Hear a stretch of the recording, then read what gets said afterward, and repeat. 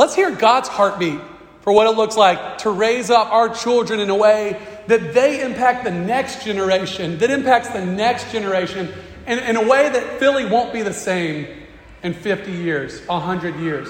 Because we've trusted God, we've been faithful to the things He's given us, and by His grace, He's worked in power among us. And so that's where we're going tonight. We're in Deuteronomy 6, and verses 4 through 9 is where we'll start out. And so I'll read God's word tonight. Father, we do pray, come, Holy Spirit, speak to us through your word. Show us your heart for what it looks like to love, to raise up our kids in the ways of Jesus, and to live out these things in a way that brings you much glory, in our city much joy and hope too. In Jesus' name, amen. So here's God's word in Deuteronomy 6. This is Moses writing, and he says, "Hear, O Israel, the Lord our God, the Lord is one.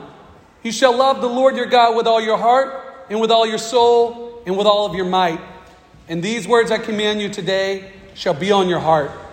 You shall teach them diligently to your children, and shall talk of them when you sit in your house, and when you walk by the way, and when you lie down, and when you rise. You shall bind them as a sign on your hand, and they shall be as frontlets between your eyes. You shall write them on the doorpost of your house and on your gates." I think the way the Lord's kind of been helping me make sense of this passage coming together is 4 words I want you to kind of remember, but I'm going to tie them to what Monica was sharing earlier. 4 T's for you. All right, here's what we're seeing in the scripture. If we want to raise kids to learn about Christ, to love Christ with their whole heart, and to live these things out in the everyday things of life, what we're going to see is that we need to be parents who treasure Christ. We need to be parents who teach His word and His gospel to them, who talk about Him in the everyday things of life, and who share testimony over and over again to God's faithfulness. So those are the 4 kind of ways we're going to see this text fleshed out. Treasuring, teaching, talking, and giving testimony to His grace over and over again. And so you see the first one really clearly. The first thing, if we're going to lead our children to love God, to know God, to enjoy God, it has to start with us.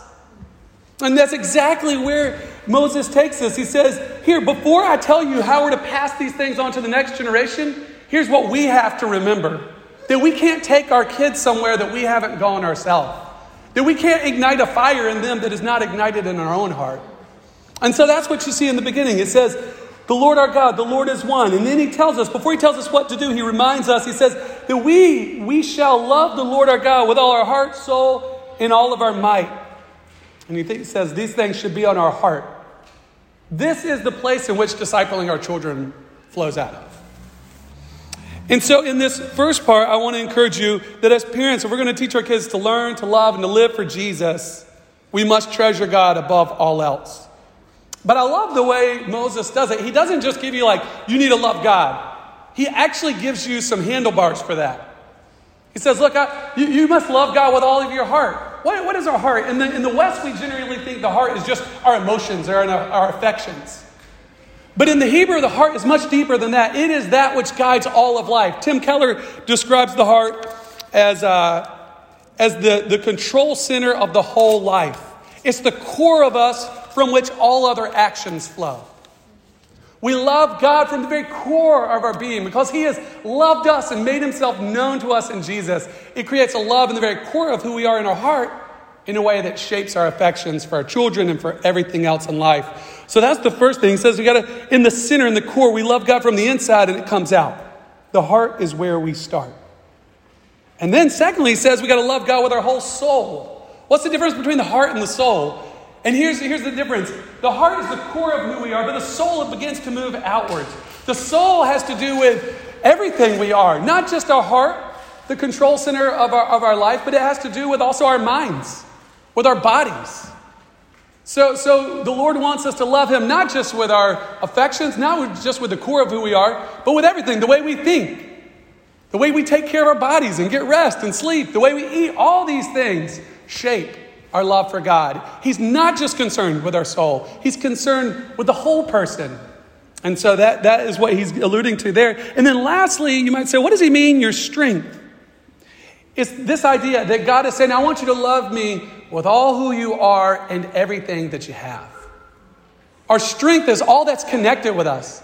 He's saying, if we're going to raise up the next generation to know and love God with their whole heart, we must be a people who know God and love Him with our whole heart, with everything we are and everything we have. That's what the strength is getting at. Everything we have, our finances, our belongings, our possessions, our home, our time, our relationships, and all these things, it should be crystal clear to our kids who we love the most and how that's shaping our time, our treasures, our talents, all these different things. In essence, if this is you and this is your child, the hope is to see their heart catch on fire for Jesus. There's a couple ways you could start a fire. I hear, though I've never been successful, that if you wriggle it, we might need Hercules to help us out on this one. Maybe we'll get him going.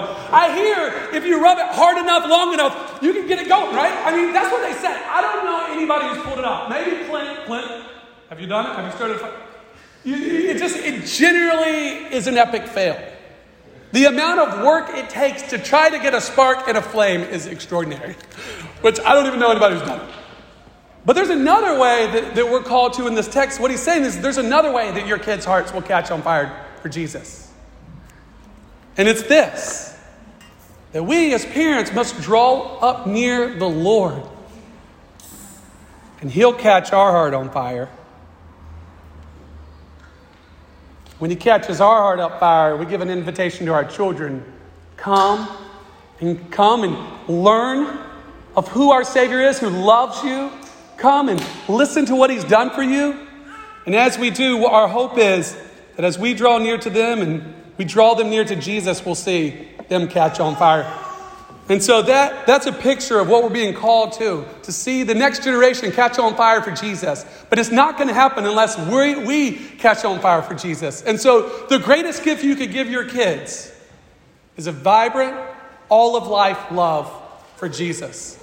That they know in their heart, I see mom and dad. Listen, this is the thing. You can fool me, you can fool other friends in the room with what you love the most, but nobody's fooling their children. Why? They see you too much. They see you in your best. They see you when you're tired. They see you throughout the night. If you're like my kids, they wake me up all throughout the night. They see us through and through.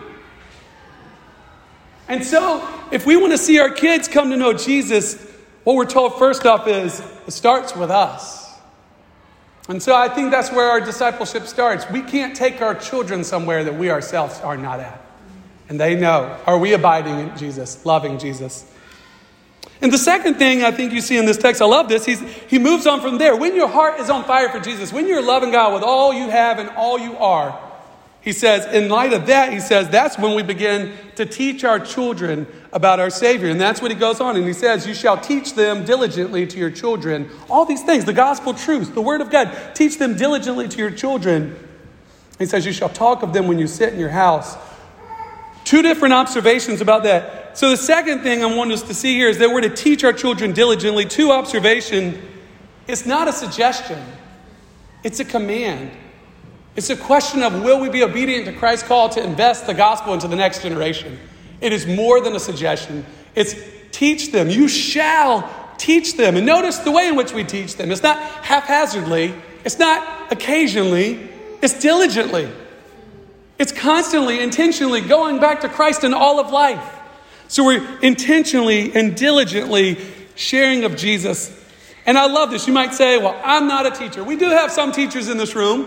But you might be saying, that's not me. But here's the thing. I love how he breaks it down. The next thing he helps us understand, he said, it's not as much about getting them in a little classroom. All right, kids, sit down. You ever try to get your kids to sit down at a young age? It's just disastrous in general, right? But he tells you where the classroom is to raise your kids in the ways of Jesus. The classroom is life. We do our kids a disservice when we go to church, right? And we proclaim we love Jesus and we sing songs about him, but we never speak of him again throughout the week. We never show them how he is our greatest love and affection. Our kids will see through that. They don't need to see perfect parents, but they do need to see parents who love Christ, who are working through these things, failing and sinning and repenting and pointing them back to Jesus. So we need to be intentionally talking of Jesus in the classroom of everyday life. And then he fleshes it out. He says, intentionally talking of him all throughout your day. And I love the way he says it. He says, when you sit in your house. We sit in our house all the time. So when we sit in our house, we need to be intentional. When do we sit? Well, we sit when we're resting. We sit when we're hanging out with friends. We sit when we're watching TV. You see what he's encapsulating? All the times you're sitting. These are opportunities to engage your kids.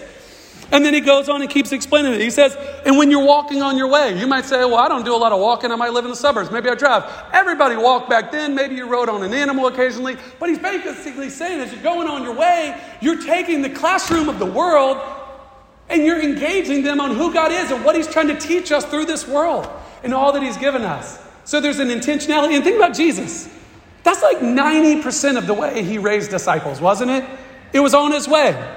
It was while they were walking through the Garden of Gethsemane, and he's teaching them about the vine and the branches, probably because they're right in front of them. And so we're learning when we see some incredible birds flying by to stop and recognize, guys, did y'all see that? That's not only cool, that's also telling us about God's love for us. He created those birds, and you can explain how good God is through his creation, through what he's doing all around us. And as we do that consistently, our kids won't go, well, that was weird. No, Jesus is showing up in all of life. We just see him at work all over. And so that's what he said. And then he goes on to say, and you do that when you lie down, and you do that when you rise up. You see, he's trying to encapsulate all things. One guy says it looks like he's trying to encapsulate all of life. The only place he doesn't talk about is when you're swimming. But that's implied too. But he's just saying, in all your life, learn to talk of Jesus. You teach of him in the ordinary things of life. And when you do that, you don't have to put so much pressure on yourself. Oh, the one conversation about Jesus I could have is, no, if you didn't explain it very well, give yourself grace, laugh a little, and the next time look for an opportunity to try to keep engaging them. It's not a one and done, one big event kind of thing. You see, I like the way one guy said it. He says, your faith is an everyday reality. It's not a weekend event. Your faith is an everyday reality, not a weekend event. And nothing will be more formative or destructive in our kids' life than to see either that not be the case or that be the case. We need to tear down that idea of there's the sacred and there's the secular. All of life is sacred. All of life is an opportunity to tell our kids about Jesus and what he's doing in our world. And so we're growing in that together. And we'll confuse our kids. It's funny, the things they'll repeat sometimes. You're like, whoa, maybe I didn't explain that right. They'll say something just like, that is some bad theology. But that's okay. Encourage them. Oh, that's awesome. You're thinking about that. That's so cool. You keep on walking with them. And then the other thing I think that you're seeing in here is this call to not just say it with our words, but to model what it looks like to follow Jesus with our life. And one of the biggest parts for Monica and me is this. You're not going to do it perfectly. You're going to fail. If you're not failing multiple times a week, you're probably just not trying or being honest. Your kids don't need to see you having it all together. They need to see you pursuing Jesus, falling, sinning, but recognizing it, repenting, and then just saying, all right, Daddy was wrong. I didn't talk kindly to you. Would you forgive me? Or addressing, if maybe I talked to Monica, I'm addressing it, and then seeing us all move forward together in faith in Jesus again. They don't need you to be perfect. They need to see Christ as perfect and that you as their mommy and daddy need Jesus too. Because that's what they need. They need Christ too every day. And then the last thing I think is really cool. It's in verses 20 through 25. And I'll just touch verse 20. It says, when your sons ask you in time to come, what is the meaning of the testimonies and the statutes and the rules that the Lord our God has commanded you? Then he says, then you'll basically tell them of God's redemption. You'll tell them of God's grace in your life. And so if we're living as Christians that aren't just saying things with our mouth and then just living the rest of the week, but if we're actually loving Christ in all of life, with all that we have and all that we are, they're going to start asking questions. And so the last part, I think, of faithful discipleship in the home is to constantly be giving testimony to God's grace in our life over and over again. And so I think this is a wonderful passage, and I think this is foundational for what it looks like to raise kids in the ways of Jesus.